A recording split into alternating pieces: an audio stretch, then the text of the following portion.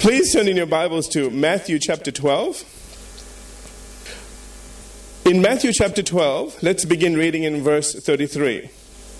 Listen carefully to the words of Jesus. Either make the tree good and its fruit good, or else make the tree bad and its fruit bad. For a tree is known by its fruit. Stop for a minute. Notice he said either make the tree good. Your life, Jesus is talking about your life here. Listen, your life is what you make it. Do you understand? If you make it good, then the tree will be good and all sorts of good things will come from it. We're going to see that in a minute.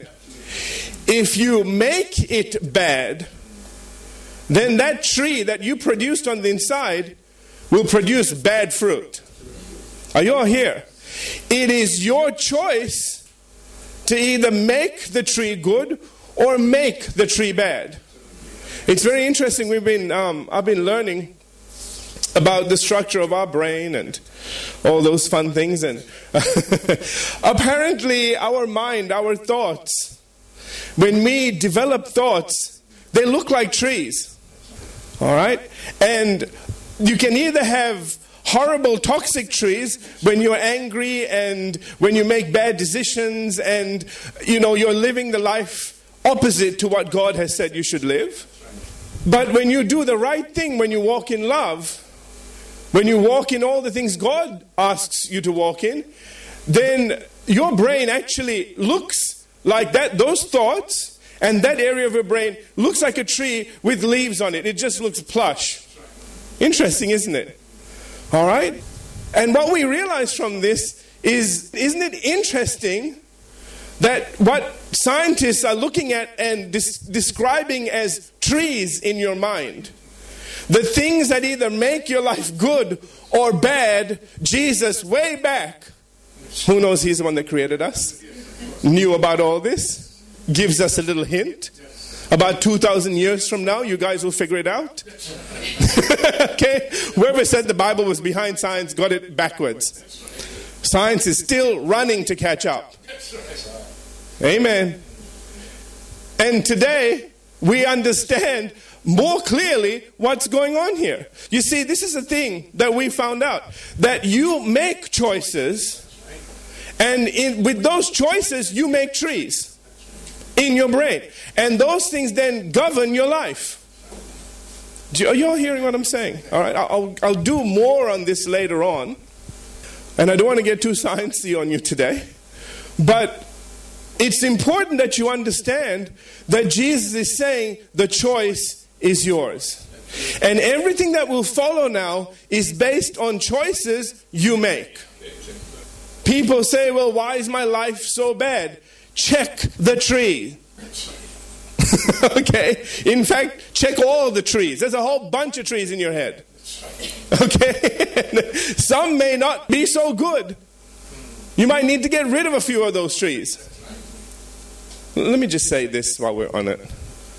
In the scientific world, the person that is one of the most knowledgeable people about this area, who's not a Christian, has said that love is the key.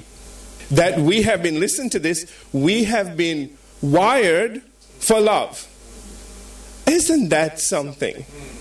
God is love, and God made us in His image and in His likeness. And Jesus said, you'll be known as my disciples by how you love. Basically, I'm just shortening it down. Do you understand? And everything in the New Testament is love. And we begin to realize now, the reason is that's how we were wired. We were wired for love. So when Jesus says love, He's saying, do the thing that you were wired for. You do anything else and you short circuit. Amen? So we need to understand that whenever the Lord said something, we need to listen. Let's get back to this now. So He says again, He says either make the tree good and its fruit good, or else make the tree bad. Your choice. And its fruit bad. Your fruit will be bad. For a tree is known by its fruit. We can tell the decisions that you've made by the fruit that you produce. Amen. So don't come and, tell us, oh, I don't know how that fruit got on my tree. Naughty. Okay? Fruit don't turn up out for no reason. You did something, it showed, ta-da. And now you're embarrassed. Everybody can see the fruit. Okay? Can I just say this? If you don't want that fruit, don't do that. The fruit won't turn up. Okay? All right. Verse 34. Now, this is the reason why Jesus gets this way. He says, brood of vipers, how can you, being evil, can I say this, and made bad trees in your life, speak good things? For out of the abundance of the heart, the mouth speaks. He's looking at these people that have been criticizing, that have been two-faced, what we call hypocrisy. And they're trying to be one way on the outside while they are planting all these horrible seeds and doing these horrible deeds where nobody can see. And it's producing fruit. And Jesus is saying, doesn't matter how you dress yourself, we see the fruit. Verse 35, he says, a good man out of the good treasure or deposit of his or her heart brings forth good things. And an evil man or woman out of the evil treasure brings forth evil things. There's a tie-in between the treasure in your heart and the things in your life. Can I say that again? There is a tie between the treasure in your heart and the things in your life. If you don't like the things in your life, go and change the treasure in your heart. An evil man or woman out of the evil treasure, notice, their treasure is evil. All right? Says, brings forth evil things. Think about this for a minute. I'm pausing because I really want you to think about this. We speed read this stuff too much. Jesus is teaching a huge lesson here. He's giving us the key to everything that's going on in our life. He's showing us what brings those things about. Those things that you have control over. All right? And he's saying there is a way that you can do the right thing by yourself. And if you don't like your life, this is how you change it. Praise God that he's showing us how to do it. You can change a bad tree into a good tree. Remember? Make the tree good or make the tree bad. You can take a bad tree and make it good. But the thing that he's going to say is if you've made a bad tree, don't expect good fruit from it. Did you catch that? He's saying if you made a tree bad, you need to go back and fix the thing and make the tree good, because only a tree that is good will produce good. You can't ignore the bad tree. You can't bury it under the carpet. All right? There'll be a big bump in the middle. Somebody will know something's in there. You know, we try so hard to hide stuff. Stop trying to hide it and deal with it. Amen? And you can deal with it. You don't need 1 million counselors to do it. All of you have the ability, the God-given ability, to go and change whatever is on the inside. Did you know that? That's why the Apostle Paul says in Romans chapter 12, verses 1 and 2. In fact, can you bring those verses up? Let's just go there for a minute. Wasn't part of the lesson, but let's just go there. Romans chapter 12, in verses 1 and 2, the Apostle Paul says, I beseech you, he's begging, I beseech you therefore, brethren, by the mercies of God, that you present your bodies a living sacrifice, holy, acceptable to God, which is your reasonable service. Verse 2, and do not be conformed to this world. Do not be conformed to this world. This is a whole teaching in itself, but I hope you grab it today. But be transformed. So he's saying don't become like the world. Don't follow its way of thinking and its way of doing things. And when it's depressed, you shouldn't be depressed. And when it says it can't be done, you shouldn't be in that boat saying, oh no, it can't be done. Amen? It says don't go down that road. He says, but be transformed by the renewing of your mind. You have a bad tree, you can transform the thing into a good one. Notice he didn't say, I'm so sorry. If you're messed up in your brain, that's it for you. We're so sorry. Just be quiet and go die quietly. Thank you very much. Next. The Bible never teaches defeat. Do you hear me? He says, don't conform. Don't think like the world. They don't know. You do. He says you can be transformed, and he says do it this way. Be transformed, here it is, by the renewing of your mind. Isn't that amazing? Those trees are in your brain. And he's saying you can renew those little trees. And it has been shown scientifically that you can take one of those little toxic trees, kill it off, and put a new tree in its place. Takes 63 days. 3 lots of 21. And so he says, but be transformed by the renewing of your mind, that you may prove what is that good and acceptable and perfect will of God. Amen? Which means you can produce good fruit. That sounds like good fruit to me. Amen. All right. Let's get back to this. Verse 36. Remember, this is all about the law of confession, so let's get to it, all right? He says, but I say to you that every idle, that means useless, dead, or unproductive word men speak, they will give an account of it in the day of judgment. Every idle, useless, dead, and non-productive word you speak, you're going to give an account of. What kind of words are they? Remember, Proverbs tells us in Proverbs 18:21, death and life are in the power of... You know, it's very interesting. It didn't say God, didn't say the devil. It's sometimes interesting what things don't say. It didn't say either of these. It said that death and life are in the power of your tongue. It's in the power of your tongue. To a degree, your life or your death depends on your mouth. Do you hear what I'm saying? No, I didn't say totally. I said to a degree. Because I know somebody's thinking, yeah, what if I'm walking and a bus runs me over? Yeah, okay, I said to a degree. Okay. Besides that, God would have told you don't walk there that day. Anyway, if you were listening, one way or the other, you're going to hear from him. Okay. Either face to face or before. All right. We want to avoid the face to face thing till a bit later, you know. Anyway, verse 37. You know what I'm talking about, right? All right, verse 37. He says, for by your words you will be justified. By your words. By your words. Not somebody else's. Not God's word. But by your words. By your words you will be justified. And by your words you will be condemned. How will you be condemned? Listen carefully.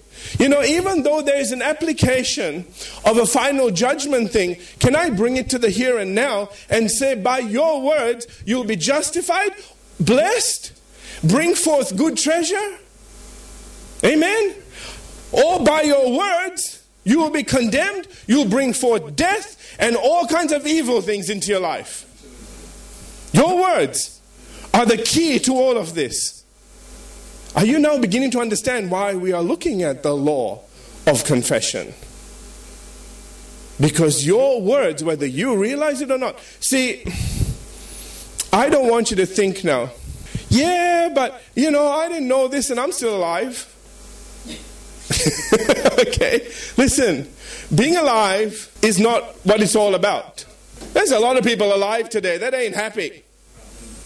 Just go in the hospital, you'll find a bunch of them there not happy. That's right. They're alive. Like somebody said, it's amazing what you can live through. Okay? That doesn't mean you're happy. You're just alive. You don't want to just be alive. You want to live the life that God designed for you to live. Death and life are in the power of your tongue. Either make the tree good and its fruit good, or make the tree bad and its fruit bad. Death and life are in the power of your tongue. You're making trees. All right. Let's get back to this. So we looked at the fact that by your words you're justified. By your words you are condemned. We looked also at Psalm 141 verse 3, where David said, set a guard over my mouth. Okay? He said, keep a watch over the door of my lips. In Proverbs 30 and verse 32, Solomon writing said, if you have been foolish in exalting yourself, or if you have devised evil, put your hand over your mouth. You can't shut up. Okay, do whatever it takes to not let that come out. And Ephesians chapter 4 verse 29, the Apostle Paul, we've looked at all this, said, let no corrupt word or communication proceed out of your mouth, but what is good for necessary edification or building up, that it may impart grace to the hearers. He said, listen man, God wants you to speak words that will build up things, not tear them down. Amen? Or your words are doing a work either on people or on yourself. One way or the other, death and life are coming from what you're saying. And that's the reason why when Job realized it, remember he said, for the thing which I greatly feared is come upon me in Job 3:25, and that which I was afraid of is come unto me. And he says then in Job 6:24, very interesting, he says, teach me and I will hold my tongue. Cause me to understand where I have erred or done wrong. Isn't that interesting? He says, teach me and I will hold my tongue. He says, I get it. What I'm saying is destroying me. It's amazing how we read that whole book, and you know something? So much of the time the key is in a verse here or a verse there. And all the rest of it is just a smoke screen. And people get caught up in the smoke screen and they miss the thing that has caused everything. Interesting, isn't it? And we're learning here what causes either evil to come into your life or good to come into your life. All right. That was my introduction. No. I wanted to share that with you. I want to share that with you because that is so very important as we move into Mark chapter 5. So let's begin now here in Mark 5. And behold, one of the rulers of the synagogue, verse 22, excuse me. Mark 5:22. And behold, one of the rulers of the synagogue came, Jairus by name. And when he saw him, he fell at his feet. That's Jesus. And begged him, earnestly saying, my little daughter lies at the point of death. Now let me stop there for a minute. What do you learn from that? He says here, my little daughter lies at the point of death. Think about it for a minute. What does that tell you? Jairus must have tried everything before he came to Jesus. You know, your kid doesn't suddenly lie at the point of death. You don't wake up one day and the kid is lying at the point of death. Obviously, he had been thinking about this. This is often what people do instead of going to God first and stopping the problem before it becomes too serious, and then it gets worse and worse and worse. Are you hearing what I'm saying? We're going to see two people in this story that had tried everything. And I need you to see that with Jairus as well. We only think that the woman that's going to interrupt this story, there's a story within this story. We often think it was the woman that had tried everything, and Jairus would have tried everything as well. These are two desperate people that are coming to Jesus. Family, we need to learn how to go to God all the time, not just when we're desperate. All right. He's desperate now. It's gotten to the place where there's no one left to turn to except God. Obviously, all the professionals couldn't do anything for his daughter. Can we agree on that? Yeah, okay, are you all with me? All right. And he says, come and lay your hands, verse 23, the latter half. This is Jairus' confession now. This is his faith. Come and lay your hands on her that she may be healed. And watch this, not she might be well. There's a good possibility she'll get better. By and by, if it's God's will, she'll do better. Come on now. Notice his confession. And she will live. Wow. There's a confession for you. He said, you come, you put your hands on her, and she will live. There's no ifs, no ands, no buts. We're not checking, is it God's will? Catch what I'm saying here. He just said, come, lay your hands, she'll live. Hurry up. Okay, I did that. All right. Okay. So his confidence is if Jesus gets to his house, everything will be okay. Verse 24. So Jesus went with him, and a great multitude followed him and thronged him. Meaning that they were not only all around him, but also pressed against him. Do you understand throng? That's not the thong, okay? Okay, throng, okay. Big difference. All right. Okay. And so, laughing is good. It wakes you up. All right. Verse 25. It says, now a certain woman had a flow of blood for 12 years. I love the way Mark just throws this one in. You know, so here's Jairus. He's come begging and pleading, and Jesus said, fine, let's go, so to speak. I mean, that's what it says Jesus went with him. All right, right in the middle of this story begins another story. Now, a certain woman had a flow of blood. Who cares? We're going to Jairus' house. Daughter is at point of death. Who cares? What's going on over here? Are you all with me? Follow now. You gotta love this man. And had suffered many things from many physicians. Now watch this. Obviously, she had tried everything. And notice she had suffered many things. Can you imagine the things that they would have done to her? These people don't know half the stuff we know. I mean, not even close to. Let's try this. Like, I can just see the woman, are you kidding? Okay? But you know it'll work, and it didn't work. Remember, this is an issue of blood. This is a very sensitive topic. This isn't like a hanging toenail or something. You know, okay, we'll try another Band-Aid. You know what I'm trying to say? Understand where I'm coming from here. This is an embarrassing, this is one of those things that you just, go away, I'll beat you with my broom kind of topics. I'm just saying. And notice that she had suffered many things, not by one physician, but by many physicians. So there's a whole bunch of them. Oh, lady, I know what you can do. I've got other therapies that I can use, alternative, let's go do this. And that didn't work. And then somebody else says, yeah, I know those. There's a bunch of this and a bunch of that. I know what I can do for you. And it all costs money. And she had spent all that she had. Isn't it interesting that when you have spent everything you've had, the professionals don't come knocking at your door anymore? While you have money, we have a solution. You don't have money? We don't have a solution. Go away. Amen. And was no better, but rather grew worse. It's one thing if you got a little bit better along the way. And when she had heard about Jesus, she came behind him in the crowd and touched his garment. I said this to you before. She knew she wasn't permitted to touch anyone. She was considered unclean. Do you understand? Imagine the faith that this woman has. She said, I can't touch him and get what I need from him. I need to grab his garment and get it off his clothes. Imagine the faith to do that. Just grab a bit of the garment and you're done. There's a woman that's willing to receive a miracle and instantaneous healing from God by just touching a garment. Well, the ruler of the synagogue says, come all the way to my house, put your hand on my daughter, and she'll be healed.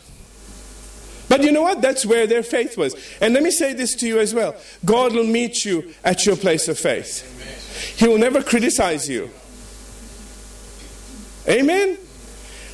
I won't criticize. I play around a little bit with these, but I won't criticize you either.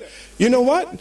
Our job isn't to criticize one another about how much faith you have or don't have. Our job is to get you healed. Our job is to get you back on track. Whatever that takes. Where's your faith? We'll meet you there. And hopefully what we have is enough to make up for the difference. Do you hear what I'm trying to say? Amen? That should be our only I need more time, man. That should be our only thought. We're not there to criticize. We're there to see how we can help. Absolutely. Amen? And whatever it takes. Some days you spit in the mud and slap it on their eyeballs. Jesus had to do that. Right. Other days, speak the word only. Amen? Roman centurion. Now it's come and lay your hands. And the woman is saying, forget about all that. Just let me grab your garment. But now Jesus doesn't know about this one. Verse 28, now it says for she said, but some of the other translations say she thought. Can I say both? What you're thinking you will say. And what you say reflects what you're thinking. That's right. So let me say it this way. She thought and she said. Because sometimes we just do that. You know, when something is so big on the inside of us, it's coming out of our mouth. And so let me just say, for she thought and said, if only I may touch his clothes, I will be made well. Verse 29. And immediately the fountain of her blood was dried up, and she felt in her body that she was healed of the affliction. And Jesus immediately, notice the two immediatelys there. Immediately the fountain of her blood dried up, and Jesus immediately, knowing in himself that power had gone out of him, turned in the crowd and said, watch his question, who touched my clothes? Watch what the disciples say. But his disciples said to him, you see the multitude throwing you, and you say, who touched me? He didn't say, who touched me? He said, who touched my clothes? Isn't that incredible? He knew it wasn't anybody that touched him. It's somebody grabbed his clothes and the power went out of his clothes. But his disciples said again, you see the multitude throwing you, and you say, who touched me? And he looked, he thought, you know what, guys, you missed it. He looks around to see her who had done this thing. But the woman, fearing and trembling, she knew she wasn't meant to be out in public. And remember, Jairus is there too, ruler of the synagogue. He knows the rules. Knowing what had happened to her, came and fell down before him and told him all the truth, or the whole truth. I have run out of time. We have to stop here. But we'll pick this up next week. Can you imagine Jairus right now? His daughter is at the point of death. And this woman starts giving her testimony. It's a long testimony. How many years? 12 years worth of testimony. Jairus is like, oh, lady, we're so thrilled you're healed. Can we do the testimony after my daughter is healed? You know, he could have been thinking, I mean, he held his tongue, man. I take my head off to him. Absolutely. Oh, they said, yeah, good, let's go. Just saying, I'm being honest with you. Okay? Wouldn't you? Daughter's at the point of death. This woman's healed. It's okay. We'll do it in the newsletter. Let's go. Let's just get to the house. Daughter is dying. Woman is healed. Daughter is dying. I mean, she go on. And then there was this doctor, and then he did this, and the jar is like, God. And we're going to stop there. Hey, Mama didn't raise no fool. Come back for the conclusion. No, we've run out of time. This will just suddenly drop dead on there. All right, let's have a head bowed, every eye closed. Hallelujah.